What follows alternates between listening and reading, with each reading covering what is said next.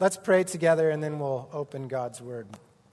Jesus, I just humbly thank you and praise you for this incredible body of believers who have been chasing after your heart for this city for so many years. God, I know that your prayer, many prayers have been answered, that this body has prayed, Lord, and yet still so many have not been answered, God, and we are continuing to chase after you, Lord, as you pursue the people of this city. And I just pray, God, a blessing and an anointing over this service. God, I just pray that you would cover my mouth, Lord, that only what you want to say would come out. God, that anything in my heart that's not of you would not come out, Lord, and anything that is of you, Lord, your Holy Spirit, without you I can do nothing. But I pray that your Spirit would just speak truth through your word and reveal it to our hearts. We love you, Lord. We're a people who love you. We're hungry to meet with you and to be inspired by you alone, Jesus. So come and have your way in this service. In Jesus' name, amen. Amen. Just want to say a little g'day, mate, from the land down under. We live in Australia. I've been there for like 6 years, and I still can't do the accent, so I'm really sorry. I was going to try to preach in Australian, but I just can't. You just get out of here. Today is the beginning of what, traditionally the church has called the Passion Week of Christ, right? It's the last week of Jesus' life, and its entrance starts when Jesus rode into Jerusalem, if you remember the story, on a donkey. And we call that Sunday, which is this Sunday, Palm Sunday. And I thought, interesting how that particular story would maybe fit into this incredible message this morning about Jesus the ransom. So if you have your Bibles, Matthew chapter 21, verses 6 through 11, is where you find sort of that Palm Sunday story. And Jesus had just told two of his disciples, in a Jesus way, like the Jedi Master, go into this village and there's going to be a donkey and just tell the guy this and he's going to give you the donkey and then bring the donkey back. So they do. Everything happens like Jesus said. And it says, when the disciples went and did as Jesus had instructed them, they brought the donkey and the colt, placed their cloaks on them, and Jesus sat on them. A very large crowd spread their cloaks on the road, while others cut branches from the trees and spread them on the road. And the crowds that went ahead of him and those that followed him shouted, "Hosanna to the Son of David! Blessed is he who comes in the name of the Lord! Hosanna in the highest." This crowd that's there, it says it's a very large crowd. If you read, the Gospels up until this point, a large crowd was 5,000 people, right, that Jesus fed with just a few fishes and bread and loaves of bread. So this is a very large crowd. So assuming thousands and thousands of people are seeing Jesus coming in on a donkey. Now, up until this point in his ministry, Jesus is still very mysterious. It's this man who speaks with authority and conviction and power, and they've seen him do miracle after miracle. He has proven that he's not only just powerful over sickness, where someone with leprosy has been healed miraculously, powerful over the enemy, where they've seen demoniacs set free, people who were in chains and in caves who are out of their mind, suddenly just be completely right in their mind and the demons leave them. To even powerful enough to raise people from the dead with Lazarus, one of Jesus' close friends who he raises from the dead. And they're thinking, this guy has got to be the Messiah. The long-awaited one, the chosen one of God, who is in the Jewish mind at this time. They're thinking, this is the one who's going to come and overthrow the ruler of that time, which was Rome, and establish himself as the ruler of the world. And the Jewish people, as his people, would be the rulers of the world. And so when they see Jesus approaching Jerusalem, which was, the city, on the Passover feast, which would be the perfect time for the Messiah to reveal himself, they think, here comes our king. Finally, the moment is here. And that crowd mentality of people excited and passionate. They're taking off their cloaks and they're laying them on the ground. And they're cutting down palm branches. And those were signs of of honoring royalty as they would come in. But Jesus, unfortunately for them, was not coming to fulfill their agenda as they saw it. He wasn't coming to overthrow Rome. He wasn't coming to start a political uproar. He wasn't coming primarily to deal with their physical needs at all. And he didn't come in on a horse. In Revelation he will. That's how a king comes in. He came in on a donkey, which was a servant.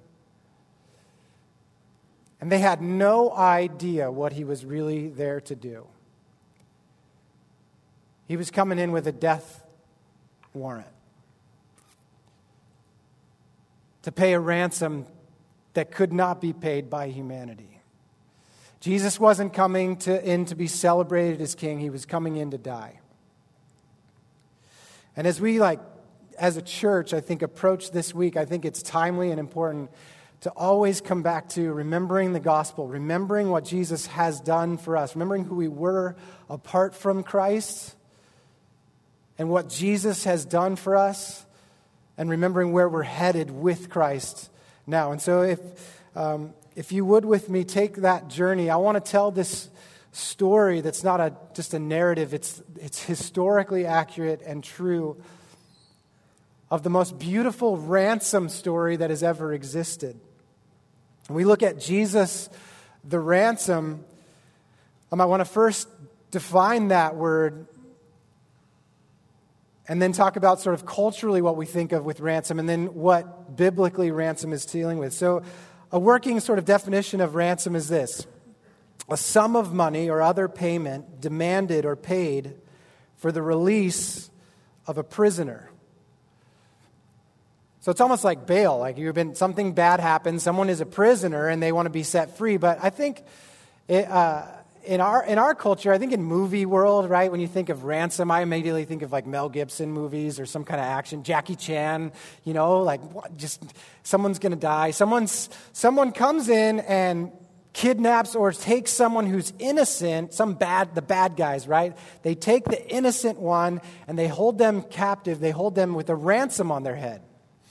And the ransom is that sum of money that they're demanding, or maybe it's something that they want the other party to do. Of the good guys, the ones that haven't done anything wrong really, but the bad guys want the good guys to give them money, and they'll release the one who is the captive, who is the prisoner. That falls short a little bit, and because when we're talking about a ransom biblically, when it's used in the Old Testament, specifically in the law, the one who's caught isn't innocent at all. In fact, they're guilty. And when you look at ransom in the Old Testament law, it's usually someone's done something wrong that's punishment is death. Always the punishment is death when it's dealing with ransom, which I found quite interesting. So what's on the line for these prisoners or these captives or the ones who are being held is their very life. Like if they don't get saved, if the ransom isn't paid, they're dead. So biblically, if Jesus is our ransom, and if he's come to this Jerusalem on that particular day to come in to be the one who would pay the ransom and be the ransom for us, that means we have a small problem. Actually, we have several small but rather large problems. It means we've done something or many things wrong, and that the punishment for those things is, just like in the story or the movie, it's death. Our first problem is sin. You're like, what have I done? What's so bad that I've done that would cause me to have this ransom note or this heavy thing on me? Well, it's sin. You remember the Old Testament story of Adam and Eve, and you can kind of get caught up in the couple of naked people in a garden who ate an apple, and then it's like a little fairy tale story. But so much more than that It was a place carved out on the earth that God had created, and the pinnacle of his creation, which was humanity, designed to have perfect relationship with God, was broken because that same man and woman that God created chose to disobey him due to a temptation that if they would disobey him and eat of this fruit of this tree of the knowledge of good and evil, they could be like him. What Adam and Eve really fell for is they could be like God. They could be God in their own life and existence. Rather than he is the creator and they're the created, they could be on par. And that was the temptation that they fell to, and pride destroyed humanity. And it passed on from generation to generation, and a curse went upon humanity for that, where God was like, well, I can't let you live forever then. So the punishment for what you've done is death. It's separation from me. The relationship that we had, it can't exist anymore the way that it was because sin has now entered into the world. And look, it's not a fun thing to talk about. I remember reading this passage in Romans. If you have your Bible, turn to Romans chapter 1. As a high school student, where I was sort of first getting excited and I think really wrestling with faith. I'd grown up in a Christian family, but I started to read the Bible because I wanted to read the Bible, and I wanted to know what I really thought about this faith that my parents had taught me about, and Christian school I grew up in had taught me about. I wanted to know, do I actually believe this stuff? And I remember reading Romans chapter 1, verses 18 through the end of that chapter and thinking, man, that's a perfect picture of my world. But it says this, verse 18. I want to read this, and we can hopefully all take a big breath afterwards. But it says, the wrath of God is being revealed from heaven against all the godlessness and wickedness of men who suppress the truth by their wickedness. Since what may be known about God is plain to them, because God has made it plain to them. For since the creation of the world, God's invisible qualities, his eternal power and divine nature have been clearly seen, being understood from what has been made, so that men are without excuse.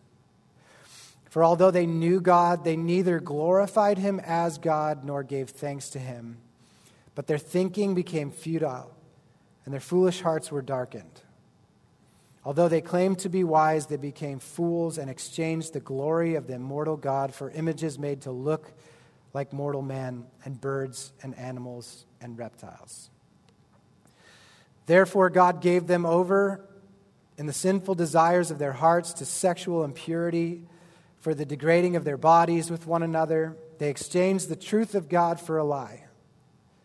And they worshipped and served created things rather than the Creator, who is forever praised. Amen. Because of this, God gave them over to the shameful lust. Even their women exchanged natural relations for unnatural ones. In the same way, the men also abandoned natural relations with women and were inflamed with lust for one another. Men committed indecent acts with other men and received in themselves the due penalty for their perversion. Furthermore, since they did not think it worthwhile to retain the knowledge of God, he gave them over to a depraved mind, to do what ought not to be done. And they have become filled with every kind of wickedness, evil, greed, and depravity. They are full of envy, murder, strife, deceit, and malice. They're gossips, slanderers, God-haters, insolent, arrogant, and boastful. They invent ways of doing evil. They disobey their parents. They are senseless, faithless, heartless, ruthless. Although they know God's righteous decree that those who do such things deserve death, they not only continue to do these things, but they also approve of those who practice them. Kind of heavy. And I'm sorry on one hand to read that, but I'm also able to say, look, I didn't write this. This is from God. And all I can say is, as I look out at the world around us and we see the things that are happening, I see this picture everywhere in culture. And I think from a self-righteous standpoint, It's easy to be like, oh yeah, it's totally happening out there. There's murderers happening. Just happened today. Did you guys see in the news? In Egypt, people were killed today because it's Palm Sunday. Followers of Christ. And I looked at my public high school that I went to, and at that time as a young person, and I just was like, you know what? I see this everywhere. But not only do I see it out there, I see it in me. I'm in this list. I am equally guilty of the list that is here in front of me. And when I read it, I'm immediately aware of my sinfulness and my need for some help, my need for a rescuer. And the feeling of imprisonment to not only the culture that I live in, which is surrounding and constantly enticing me with sin, but of my own fleshly desire, which I don't need a culture to do it. I'll do it myself out of my own sinful makeup that I was born with. Not a lot of people want to confess that, right? Not a lot of people want to admit it, but I'll admit it. I'm not pointing the finger at you. I'm pointing like 10 fingers at myself. And when you read that and the hopelessness of it, it leaves you with just a heavy spirit. It gets a little bit heavier in the fact that at the end, although they know God's righteous decree that those who do such things deserve death. We think of death and hell as the scary part, like, the pitchforks and the demons and the guy with the red face with the horns. No, the worst part is the separation from the Father. The very thing that we were made to do, we can't do, which is have relationship with God. And death is that separation spiritually now between us and Him, but eternally, for those who do not receive Jesus, it's an eternal separation from relationship with God, and that is hell. So the first problem is sin. The second problem is the cost of sin, the wages of sin. What happens with sin? It says, for the wages of sin is death, Romans 6:23. So what's the price? You're like, what does it cost? How do we get out of this mess? What's the freedom? What's the redemptive part of this? Hopefully there's a good story to this story. What's the ransom? What's the amount of money on my head to save my soul? And if you watch other religions in the world, they're trying to work this out in practical ways. Well, you just do more good than bad, you're sweet. It's the Santa Claus theology. Were you on the naughty list this year or the good list? And we're all kind of keeping track. I helped the old lady across the street, but then I kind of totally cheated on my taxes and whoops.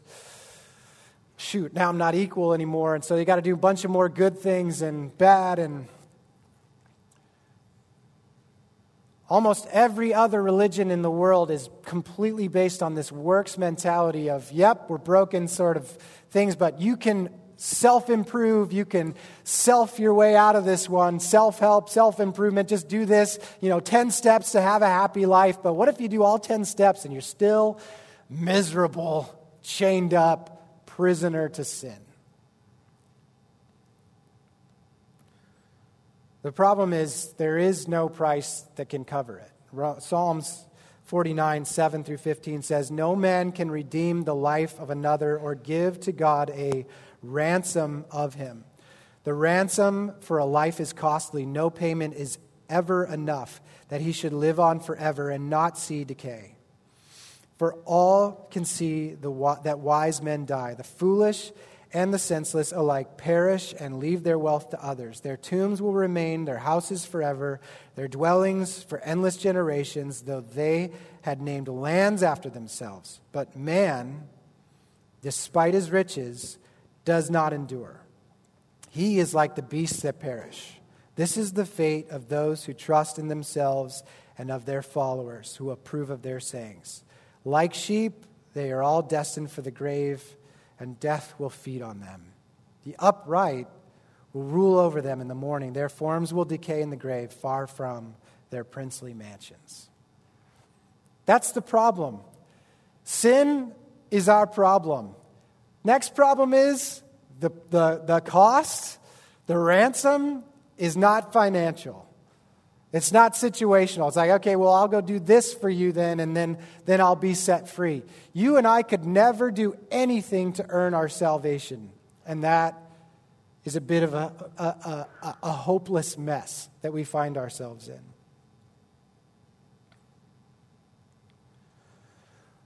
So what is it?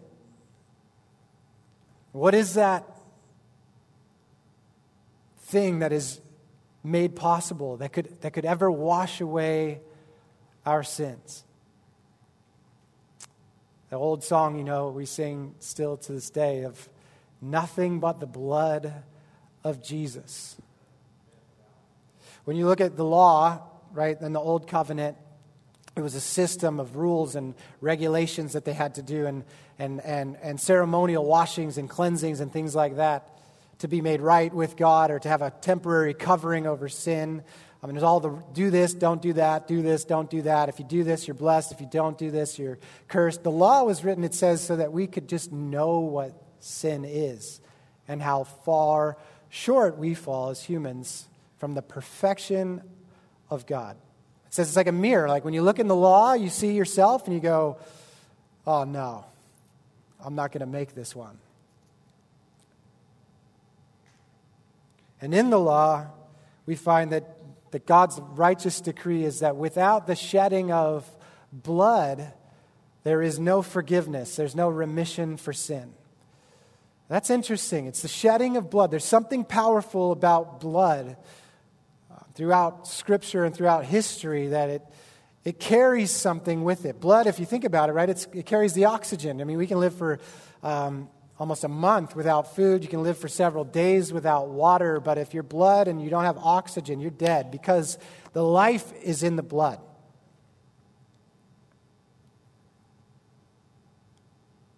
And so what God prophetically has said throughout ages and throughout time is that the only way that you and I will ever have a right standing with Him and forgiveness is by one life exchanging itself for another. But not just any life. It has to be perfect blood. And that's another problem for us. Because nobody's perfect. As much as we like to think we are, none of us are. You're like, well, I'm a good person. You don't know me. On the simple scale, like let's say you were a great person and all you ever did was maybe 3 bad things a day, right? 3 sins. Maybe you someone walked in the room and you judged them, or maybe you maybe you thought a bad thought, or maybe you got in an argument, or you gossiped about someone. Just 3 sins, right? Everybody kind of does 3 sins. Probably a ton more than that, but let's say it was 3. Over the course of a year, that's 1,000 sins. Most of us are probably going to live to around 80, they think, or maybe more with medical science these days. So over the course of a lifetime, if you only did 3 sins a day, 80,000 sins. And you're like, I'm a good person. Like, we're not. In fact, all of our good works are the Bible says, filthy rags to Him. So we have this problem. We need perfect blood to cover our sin, and yet none of us can do it for ourselves. And so like that psalm, there's no price that can be paid by us. Money won't buy our freedom. You can't buy my freedom. I can't buy your freedom. Now we can all kind of take a little breath, because the end of that psalm, verse 15 says, but God will redeem my life from the grave, and He will surely take me to Himself. And John 3:16, everybody knows it, right? For God so loved the world that He gave His only begotten Son, that whoever believes in Him will not perish but have eternal life.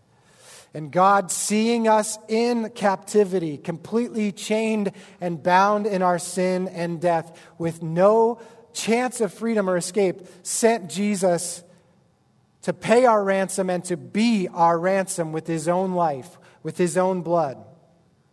Hebrews 9:15 says, for this reason Christ is the mediator of a new covenant. That old covenant, right, that we just talked about is now gone.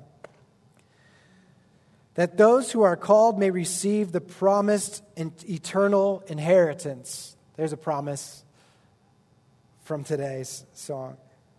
Now that he has died as a ransom to set them free from the sins committed under the first covenant. I love this passage in Revelation. It's, again, this very amazing picture of the prophetic nature of what Jesus did. But just before, in Revelations 5, 9 through 10, just before that, he says he sees one that looked like a lamb who looked like it had been slain. And he says in verse 9, and they sang a new song. It was these 4 creatures. We don't know exactly what they looked like. And the elders who were surrounding this lamb who was slain, who is Jesus. And he says, and they sang a new song saying, worthy are you to take the scroll and to open its seals, for you were slain. And by your blood you ransomed people for God from every tribe and language and people and nation. And you have made them a kingdom and priests to our God. And 2,000 years ago, just a few months ago, we celebrate the birth of Christ at Christmas. And then now in this Easter season, we celebrate the death and resurrection of Jesus Christ, our Savior. He lived for probably 30 to 33 years. Most of his ministry that we actually know about in the Gospels was about a 3.5 year ministry. In 3.5 years, this man completely turned the entire world upside down. Our calendar is based on him.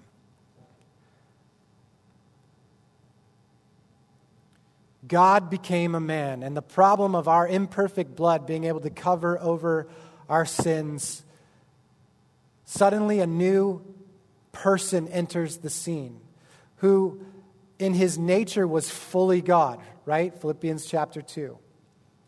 When Jesus became a man, he was fully God, so he was perfect, but he also was limited to our human body. He was fully man. It says he was tempted like you and I are tempted in every single sin that there is. This should be comforting. If you're feeling like you're struggling with something, just know something. Jesus was tempted with the same thing and yet was without sin. He overcame it. He didn't fall prey to it. His blood was pure. And back in that Hebrew system, in that first covenant law, here's what would happen. I think there's a biblical term that kind of clarifies this ransom concept. It's called propitiation. Can we all say that? Propitiation. It's like one of those Christianese words that you say all the time, like, yeah, Jesus, you're the propitiation. You're like, I don't know what that means, but I sound so spiritual when I say it. It's the atoning sacrifice that turns away the wrath of God forever. Propitiation actually comes back to the words, to the usage of an atoning sacrifice. And in the law, there was this one day in the Jewish calendar called the Day of Atonement. And on that day, you and your family would have to provide a lamb. Not any lamb would do. Had to be white, perfectly white, had no blemishes whatsoever on it. That white lamb and its wool symbolized purity. And you would do is you would take this lamb, you would take it up to the high priest, the highest priest in the land.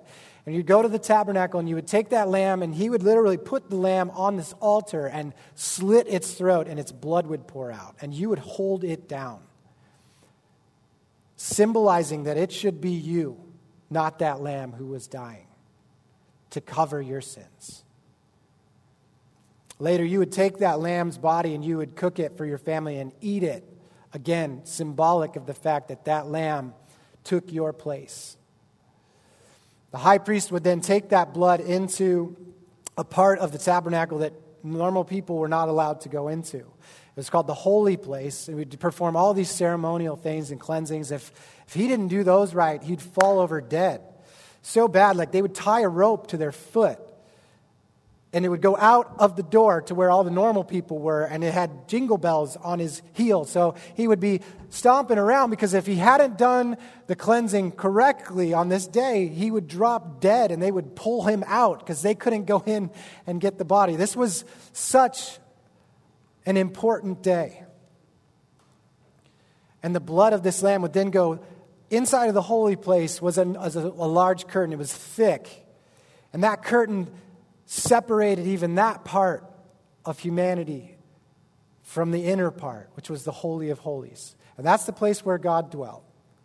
And the Ark of the Covenant, on top of that, if you've ever seen Indiana Jones or any of those kind of things, there's these two kind of wing-looking angel creatures, and that's like this center part, which is called the mercy seat. And that blood would be poured out over the top of the mercy seat. And it would atone for or cover the sins of you and your family for that year. And then next year, it would happen again and again and again. And what we see as a picture and a limited covering, which was temporary, is a prophetic picture for the Lamb.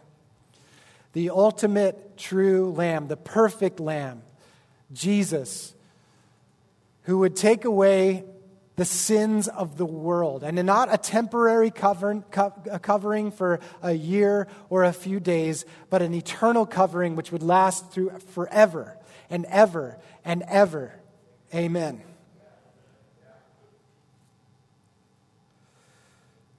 So our ransom was not only paid for. I mean, Jesus is like, he's the Jackie Chan in the thing, right? He's the guy who goes in and we're like chained up prisoners, and he's the one who's there to save us, but he's also, his life is the one, and rather than just pulling us out, it's like he tell to the captor, to the one that we are ransomed, take my life in exchange for theirs. And man, just revisit this for a second. It's so easy for us, if we've grown up in the church and you hear the gospel over and over and over again, to just be numb maybe to the gospel. But Jesus exchanged his life for ours. The perfect Lamb. And God's wrath, when it says propitiation, it's the atoning sacrifice that turns away the wrath of God, the one that we just read about in Romans, the messed up world that the wrath of God is focused on and towards, is now satisfied because it was turned onto Jesus and off of us. And now my death, that I should die, has already been done. Not by me, but by Christ. The death that you should die has not been done by you. It's by Jesus Christ, and he is freely giving that to anybody who would receive it. There's nothing greater. There is no better news. As heavy as sin is, this part of the gospel, the good gospel just means good news, is great. Christ died for our sins, and we can now be set free.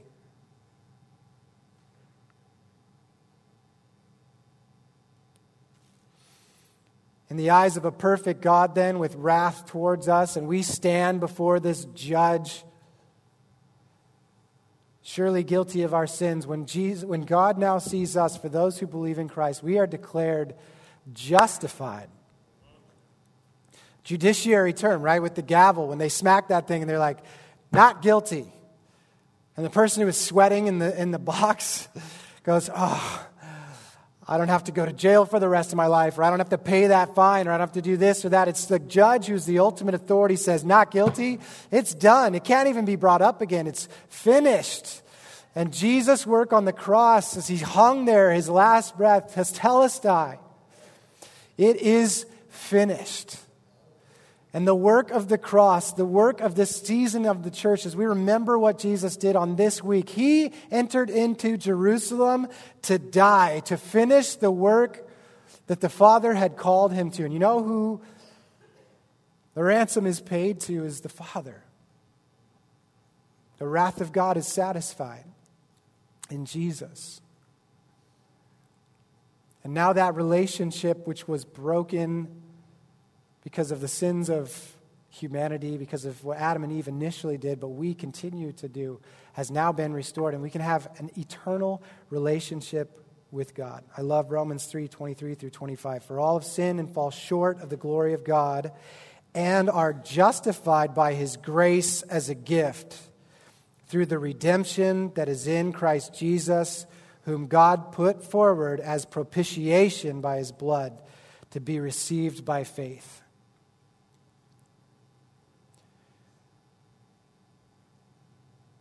As we remember who Christ is and what he did for us on the cross. I want you to just remember, hopefully be encouraged. You know, in the movies, the family who have their loved one in captivity, and they're just so distraught.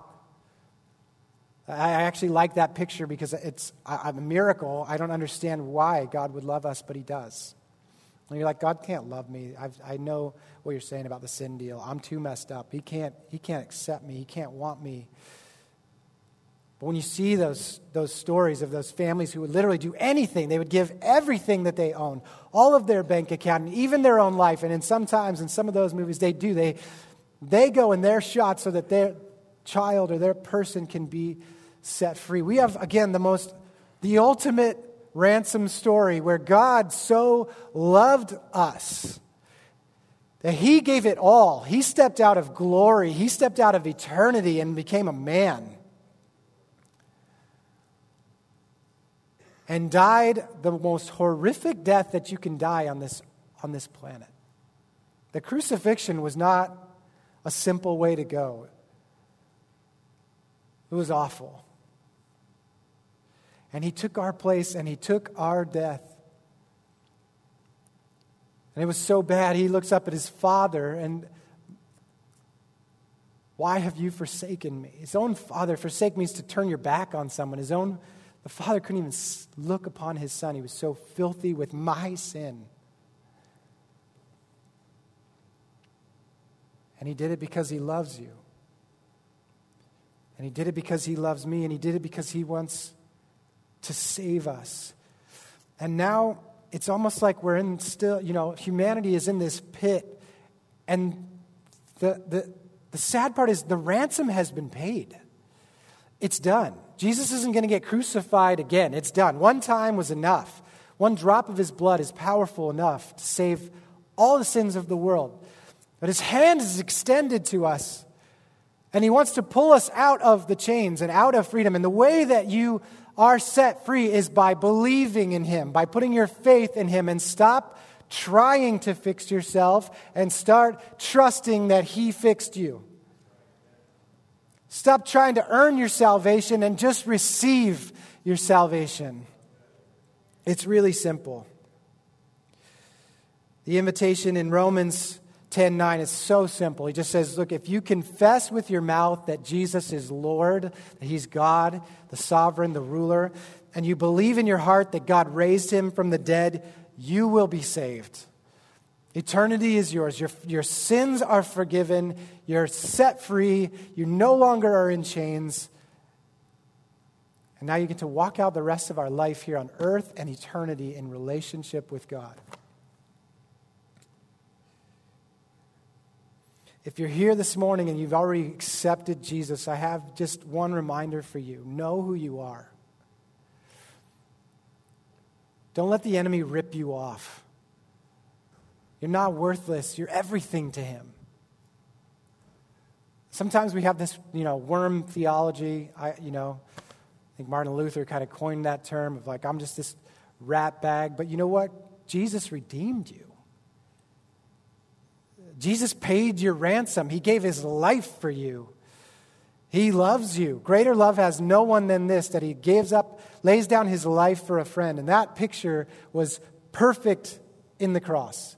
He lays down his life on the cross for us, takes our place, and dies. So know this morning that you're loved by God. You should know that you know that you know that the creator of the universe thought about you when he made the universe.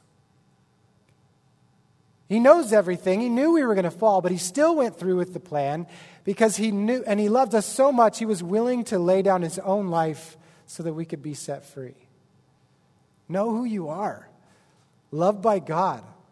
adopted now in his family. No, you're not a prisoner anymore. You're not a slave. Some of you guys are still walking around. You think your chains are on. It's like, hey, put your hands up because you know what? They're free. You can shake them. And your legs, they're not chained to the wall anymore. You don't have to go back to the crap and roll around in the mud. You've been set free. Now be free. And lastly, this is it. Jesus doesn't just save us so that we can hold it all in and be like, kumbaya, thank you, God, you love me. It's, I set you free because I'm passionate about Ventura. And he's passionate about California. Definitely California. He's passionate about the United States of America. He's passionate about India and Japan and China and Russia and Australia and the uttermost parts of the world. And he has saved us to go out and say, we know the truth. The ransom's been paid and anyone can have it. You just have to believe and you got to know Jesus. It started 2,000 years ago and it's still going on today. And we got to get out of our seat and get into the car or your bike or your shoes and go to the streets and tell people because they're not going to know unless we tell them. So on this Easter, I want you to think about this. On this Palm Sunday, when Jesus is riding into Jerusalem, you and I have hindsight, 2020, perfect, clear vision. He didn't come to set himself up as a ruler over Rome. He came to set up a spiritual kingdom and to buy back souls who had been lost and imprisoned. And now he's calling us to go out and be co-partners with him and preach this message to the lost. That the wages of sin is death, but the gift of God is eternal life through Jesus Christ our Lord. Let's pray. Jesus, together, Lord, we say, Hosanna, which means save us. Hosanna in the highest. Save us in the highest, Lord. You are our Savior. You have paid our ransom and we are free, Jesus. I pray that this message will so permeate our identity in our hearts. We'd be so freed up, God. I just pray for freedom if anyone's struggling with addiction, Lord, relational strife, financial worry, anxiety, depression, Lord. We just pray freedom over this place. It is for freedom that Christ has set you free. God, we are free from the law. We are free from the bondage of sin and death. And Lord, we want to walk victoriously through this life. Praise you, Jesus. Thank you for the cross. We remember you this day, this Palm Sunday. The great work that you began as you entered humbly through those gates.